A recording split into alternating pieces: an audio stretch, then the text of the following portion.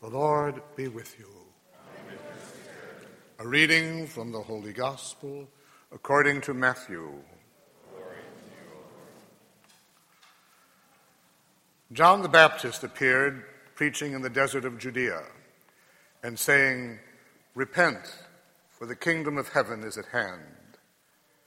It was of him that the prophet Isaiah had spoken when he said, "A voice of one crying out in the desert, prepare the way of the Lord, make straight his paths." John wore clothing made of camel's hair and had a leather belt around his waist. His food was locusts and wild honey. At that time, Jerusalem, all Judea, and the whole region around the Jordan were going out to him and were being baptized by him in the Jordan River as they acknowledged their sins.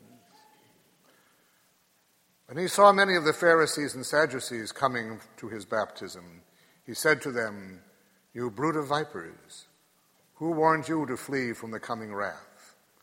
Produce good fruit as evidence of your repentance, and do not presume to say to yourselves, 'We have Abraham as our father,' for I tell you, God can raise up children to Abraham from these stones. Even now the axe lies at the root of the trees. Therefore every tree that does not bear good fruit will be cut down and thrown into the fire. I am baptizing you with water for repentance, but the one who is coming after me is mightier than I. I am not worthy to carry his sandals. He will baptize you with the Holy Spirit and fire. His winnowing fan is in his hand. He will clear his threshing floor and gather his wheat into his barn, but the chaff he will burn with unquenchable fire." The Gospel of the Lord. You know, all of the pieces that we have sung so far this morning have been chant.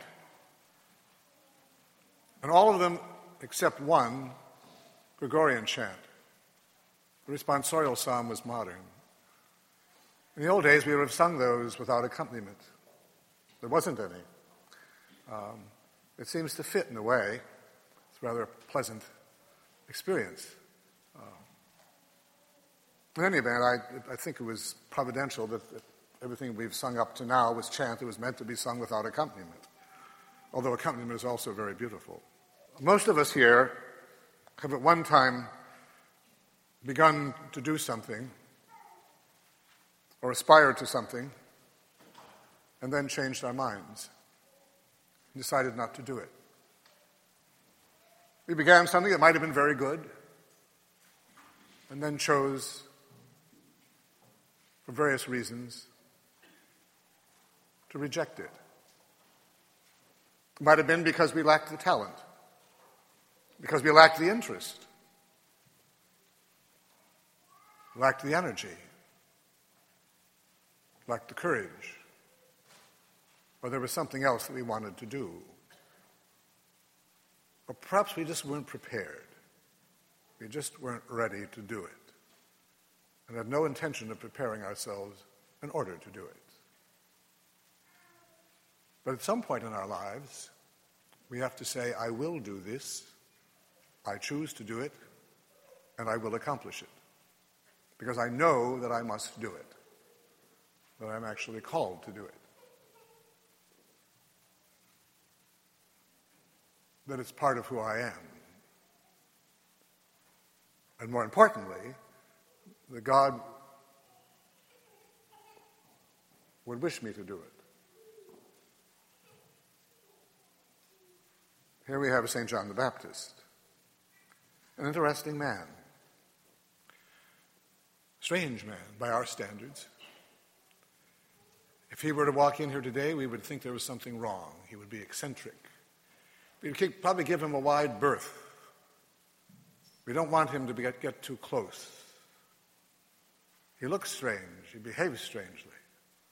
He doesn't belong in our world. That'd be a very natural reaction, wouldn't it? The people of Israel hadn't had a prophet in 400 years. They were waiting for a prophet, desperately to announce the Messiah if the Messiah was going to come. The prophet had to come first. So they desperately want the Messiah. They want the prophet.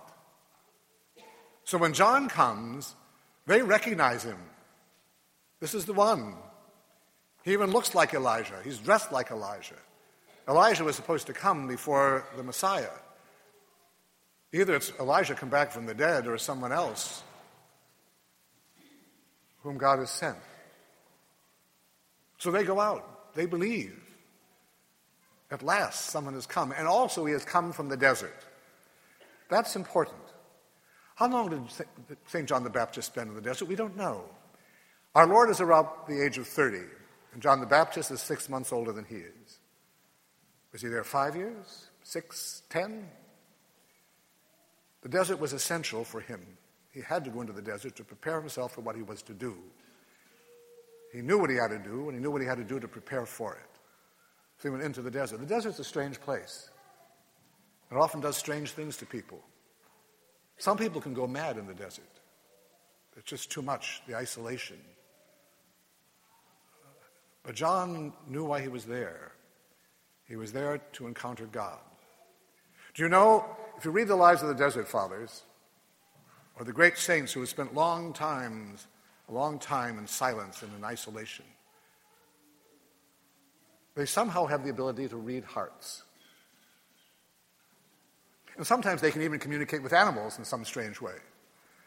That's what it does to them, this isolation, this mysticism. They can have some strange communication with dumb animals. They even speak to them. Not that animals have intellects as we do, but they understand them. They communicate with one another. And they read human hearts, as I said. Strange, isn't it? That somebody who isn't around people at all can read the human hearts better than we can, who are around one another all the time. But that's what happens when you're with God. You see things differently. You see people differently. And you read them better than we do. So there is John. He comes out as this strange man, proclaiming the kingdom of God and proclaiming a baptism. And the people come to him as they acknowledge their sins. That's essential. The first call of John the Baptist, I asked our service of this at the last Mass, is repent. That's the first call. Everything begins with repentance, and everything else follows from that. If you aren't going to repent, there's nothing more to be done. Repentance is the first call of the gospel. And once they've done that, then they can come to him and acknowledge their sins. Acknowledging their sins, that too is important. And so you and I then have to do the same thing in a way, because we're all called to proclaim the kingdom of God. Not the way he was. But we have to go into the desert. I've said this many times. We have to go into isolation and silence and prayer to be with God, to let God transform us, as only God can. So they acknowledge their sins, and then they can experience the next step. This is all done for a purpose, though. They're doing this to prepare. They're not just doing penance for the sake of penance, or repenting for the sake of repenting. It's because of what's going to come, because of the one who is to come, which is why we are here, in a sense. We too do the same thing because of the one who is about to come in his body and blood. In fact, we're accustomed to this, aren't we? At the beginning of Mass with the penitential rite. If someone were to walk into this church at the beginning of Mass, who'd never been to Mass at all and knew nothing about what we were doing, and heard us chanting the Kyrie, Lord have mercy, they would probably think, oh, these people mean business. This is serious. They're calling upon God for mercy. We're so accustomed to doing it, we don't think about it very much. It's just something we do at the beginning of Mass. But that's important, that repentance before we come into the presence, before he comes to us. John is preparing them for what he is about to announce. But then come the Pharisees and the Sadducees. As I said, in the desert, John can read people, and he knows these people. And he points out the evil in them as soon as they appear. He confronts them with it. You brood of vipers. John meant business too. John didn't mince words. When he saw evil, he would denounce it. And then he tells them, produce good fruit. as evidence of your repentance. That's the fruit. The fruit is the evidence of our sorrow for sin. Either we respond to that or we don't. But don't just come for the baptism. Don't just come to go through the ritual. There has to be a change in you if you're going to do this. And don't say Abraham is our father. This has nothing to do with race or nationality. This has to do with repentance. And then he tells them what is to come and about someone else who is coming also. He said, I am baptizing you with water for repentance, but the one who is coming after me is mightier than I. I am not worthy to carry his sandals. John the Baptist knows who he is, too, and who he isn't. He's very honest about that. He's blunt. He knows that there is a greater one coming, and that's why he's here, to prepare for the greater one who is to come. And that's why he's preparing them for it also, and that they might be ready for his entrance. As I said, you and I are people who have to proclaim the kingdom of God. We do that, again, first of all, by our repentance, and then we do it as a result of our need to do what we were created to do. The people came out to see John, not just because of the way he was dressed, but because they saw God in him. He had spent enough time with God, and as soon as he appeared, they could see it. They could experience it. Have you ever had that experience? Sometimes that happens. Well, like with Moses. When Moses came down from the mountain, when he came out of the meeting tent, his face shone. They could see from the shining of his face that he'd been with God. He'd been with God. Some of the saints have been that way also. Do you remember, I mentioned this once before, a man went to see a skeptic, actually an atheist, I think, went to see St. John Vianney in Ars. And he was going to prove to himself that this man was a hoax. There was nothing to him. No one could really be that holy anyway. And he went, and he came back. And a friend of his said, what did you see? He said, I saw God in a man. That's what they saw in John the Baptist. And that's what they should see in us, too. God in a man. God in who we are. And that's what changes the world. Then people come out, the whole region. It says Jerusalem, all Judea, and the whole region were coming to him because they recognized him. And he tells them why he's come. They will not accept the one who he has come to announce. But John the Baptist is going to do what he has to do. He may not see the end of this. He will not. He will die before our Lord actually completes his work. It doesn't matter. He knows what he has to do, and he will do it. And he will complete it, too, as God calls him to complete it, as we must complete our work, whatever that might be, whatever we've been given to do. We must keep our eyes on it and know where we are going. The kingdom of God is coming and is already here. We have repentance, and now we may go forward to accept the one who is to come. Let us pray. Almighty Father, we come before you as the people preparing for the coming of your Son and trusting in your love and mercy. For the church throughout the world, that her members will have the spirit of St. John the Baptist, proclaiming the kingdom of God. For the church suffering and the church in our own country, we pray to the Lord. For our own nation, that our nation will listen to the prophets of our time. They will be open to the coming of Jesus Christ and his church. For our elected officials, for conversion and for peace, we pray to the Lord.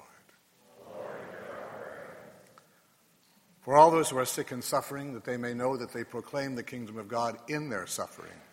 For those who are greatly tempted, for those who have lost the faith, that they will listen to the prophets, we pray to the Lord.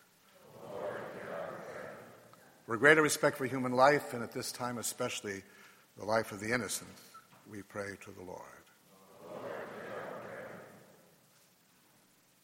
For an increase in vocations to priesthood and the consecrated life, and those young men and women who will have the zeal and the courage of St. John the Baptist.